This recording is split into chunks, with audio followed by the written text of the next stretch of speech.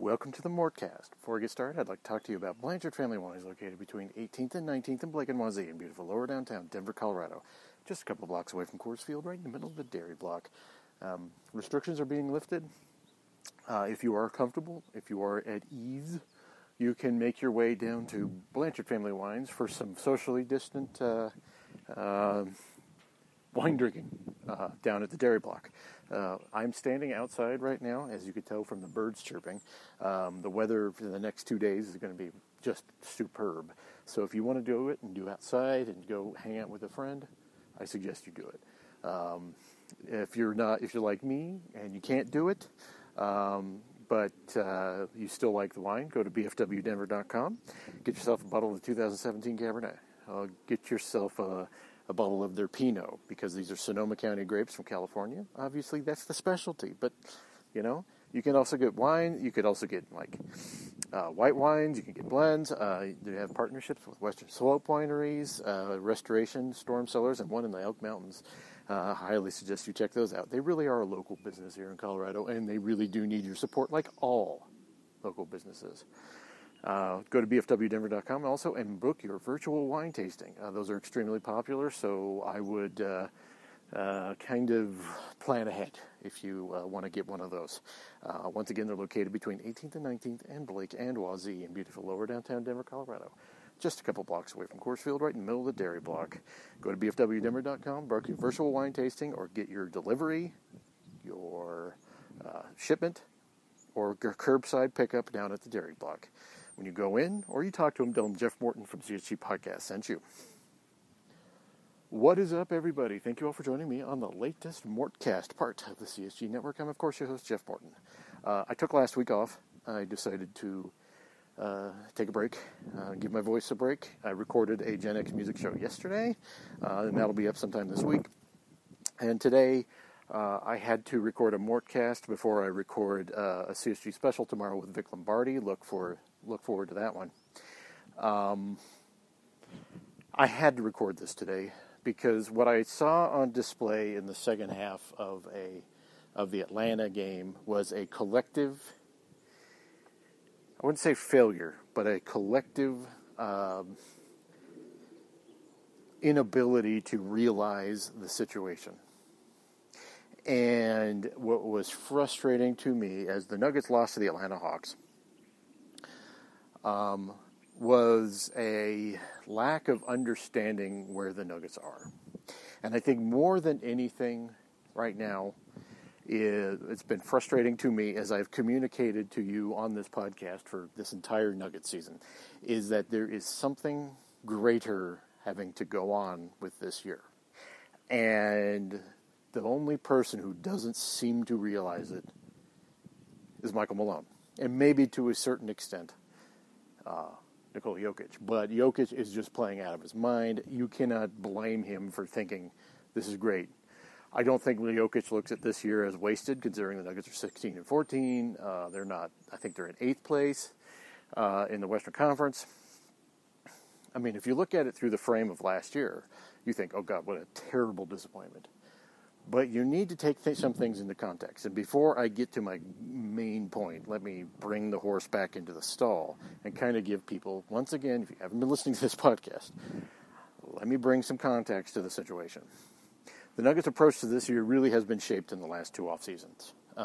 Even though this was a sandwich in between them going to, miraculously, albeit, going to the Western Conference Finals last year, in a very special and unique circumstance, mind you. The Nuggets, at the end of the 2019 season, where they lost to Portland in the second round, Tim Connolly spoke, and he said, why wouldn't someone want to come to Denver as far as free agency goes? And from all indications that I've heard from multiple sources, the Nuggets really did try to get some free agents to find their way to Denver. That did not happen. The Denver Nuggets were left not being able to get on the stage. A lot of that was explained because they need to have more sustained. I even talked about it on this podcast. They need to have more sustained success in order for them to be on a player in that area. There was obviously Kawhi Leonard available that year. There was multiple players available at the same time. Didn't happen. And the Nuggets ended up trading for Jeremy Grant, which was at the time, and I said it on this podcast once again, that it was a good trade, and I still think that was. They sent a late first-round pick to the Oklahoma City Thunder to get it, and I think they did a good job with that. I would do that trade 10 times out of 10. He was in the last year of his deal. So the Nuggets go through last year. They are up and down. They start off great. They get hit with injuries, and they muddle through the rest of the year. And by the time the break happened, the Nuggets were actually scuffling a lot. I think they had lost 5 of their last 7 by the time the break happened, which I said this at the time, but I think the break benefited the Nuggets more than most of those teams because they weren't playing great. They get into the bubble. Obviously, everyone knows what happens. The seeding games are kind of muddled through because they didn't have a full roster. And then they get to Utah, get down 3-1, playing terrible defense, yada, yada, yada. We all know what happened. 2-3-1 comebacks later, the Nuggets are in the Western Conference Finals and lose to the Lakers. This next offseason was pivotal. A lot of chips were put into Jeremy Grant's basket. And to say the Nuggets were stunned that Grant chose to go to Detroit despite getting his money matched was obviously that was something that they were not expecting, and it shook them. So a lot of scrambling was done. They signed Michael Green. They ended up signing Facu Campazzo, and they get a couple of draft picks: Zeke Naji, R.J. Hampton. They also get they get a second round pick. They just do what they could with the chips they were dealt. And if you guys recall into this last season, I was talking about the Nuggets did what they could, but all they did with JaMychal Green was get a good player, not someone who could replace what Jeremy Grant did. What you are seeing this year is a result of that. Jeremy Grant was able to play next to Michael Porter Jr. And was able to, I wouldn't say compensate, but he was able to work in tandem with Porter in certain situations. Porter is a unfinished product. He still has not played 82 games in his career. This is where he's at. It is what it is. But this year, JaMychal Green gets injured, and by the time he gets injured, he's not having a good year. I take that back. He was having a good year, but these last 2 weeks, specifically before his injury, JaMychal Green was getting worse and worse. And it culminated in that 2-foul ending at the end of the Washington game, which cost the Nuggets the game.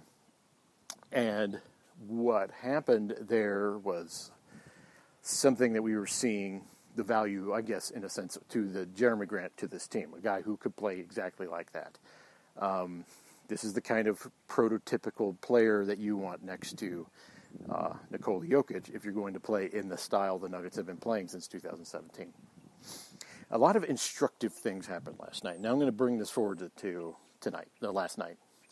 A lot of instructive things happened that then, the Nuggets weren't involved in. First and foremost, it was Chris Finch, the architect of the 2016-17 offense, the guy who really was responsible for unlocking Nikola Jokic. He was hired away from Toronto to the Minnesota Timberwolves in a very unusual hiring that happened within 15 minutes of each other. Obviously, Chris Finch was highly thought of when he was here in Denver by most people. Certain key people didn't seem to like him, but there was. I think even on Denver Stiffs, we had a couple. This was when I was still at Stiffs.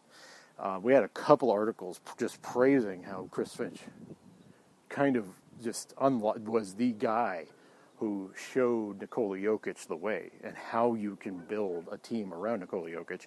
And the following season, 17-18, he did the same with the Boogie Cousins, Anthony Davis thing in New Orleans with Alvin Gentry. The guy just is smart, great basketball player. The Nuggets have not played that way since 2017. This Nuggets team has been fundamentally different. And if you looked at highlights from 2016-17, Danilo Gallinari was still here, Wilson Chandler was still here. That Nuggets team was different. That Nuggets team was high-powered offensively, not very good defensively. The Nuggets this year are actually okay offensively and not very good defensively. Last night you saw the guards just not be able to keep contained. And I think one of the fundamental problems Michael Malone has had through his time as a Denver coach is he gets fixated on one player being the sole cause of everything. And it's hard for him to deviate from that mindset, like a lot of things with Michael Malone. As that person in the NBA told me once, you have to hit him over the head with a frying pan about 8 times before he gets it.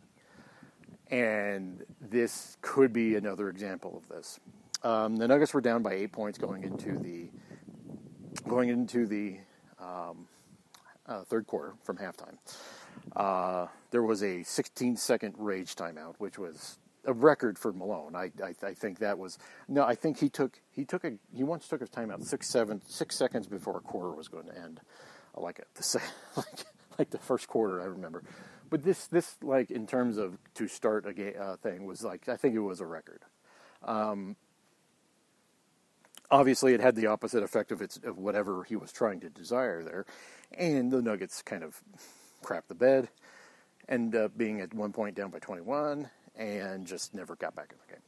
The guards were atrocious. They have never seen such poor defense from guards before. It was from the first quarter to the fourth quarter. The guards were terrible. The person who got titularly blamed for it was Michael Porter Jr. Now, Michael Porter Jr. is not a great defensive player. Michael Porter Jr. is not a player who you're going to put out there to be a defensive stopper. He's a guy who has a long way to go to be a fully formed NBA player. I think everyone who has watched him play acknowledges that he's got some rough patches, and he's been going through it. What I saw last night was Malone wildly flailing and not coming to the solution. And he fixated on the guy that wasn't the problem. And I think that is where I have the biggest complaint about what happened yesterday, what happened last night. Michael Porter Jr. was taken out after he played, I think, about a grand total of 6 minutes in the third quarter. Didn't get back in the game. After the game, Malone explained, well, he just was looking for guys that were going to give him energy, blah, blah, blah, and it wasn't just one guy. That was let me just be blunt about it, that was a terrible answer. Not only was that a terrible answer, it basically served the purpose of singling out the guy who wasn't really the problem. And this is where I'm going to circle back to the point I made a couple minutes ago. Malone seems to fixate on guys, on singularly on guys. Michael Porter Jr. was coming into this year needing to be, probably having more pressure on him than needed to be. He is a player, like, once again, has not even played 82 games in his professional career.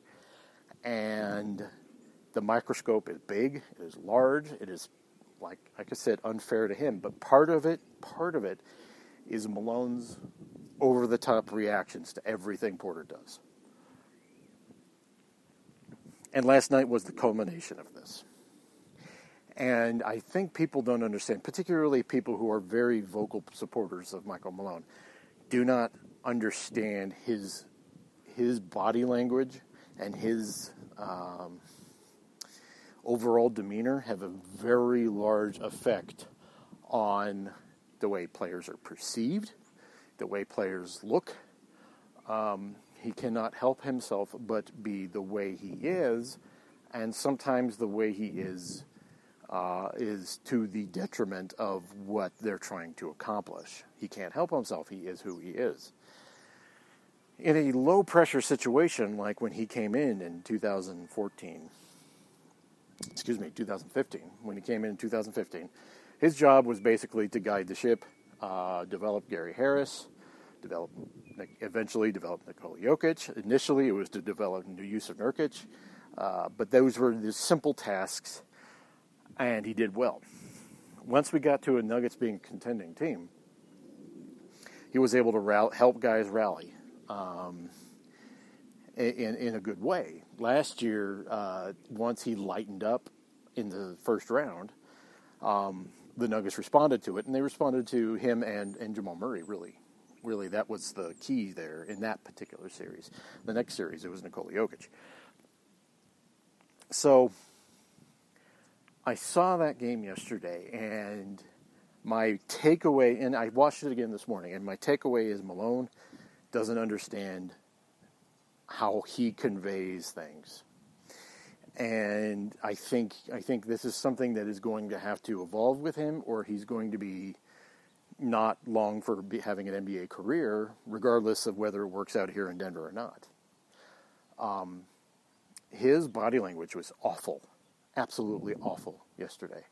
The rage timeout was counterproductive coming out of the third quarter, coming into the third quarter. Excuse me. It was terrible. He is not a guy who can get away with that. And the Nuggets didn't respond to it. And he doesn't. The problem with Malone is that he sees it as if they just give me this. It's like Brian Shaw back in the day said, well, these guys need to give me effort. And my thing about effort is the quote effort thing is basically a lazy coach bromide, right? You can always go back on effort when you don't really know what's going on. I think Malone actually believes it. The problem here is this. The Nuggets, as I've explained over and over, they have no choice but to develop Michael Porter Jr. They're stuck. As I pointed out earlier, a lot of the events of the last two off seasons have pointed to where the Nuggets couldn't make a big move outside of the way they're drafting and developing. Michael Porter Jr. was a gem that fell to them in 2018 by complete, twist of physical fate. And he sat out that 2018-19 year, only got a little bit of playing time the following year, and is getting more this year.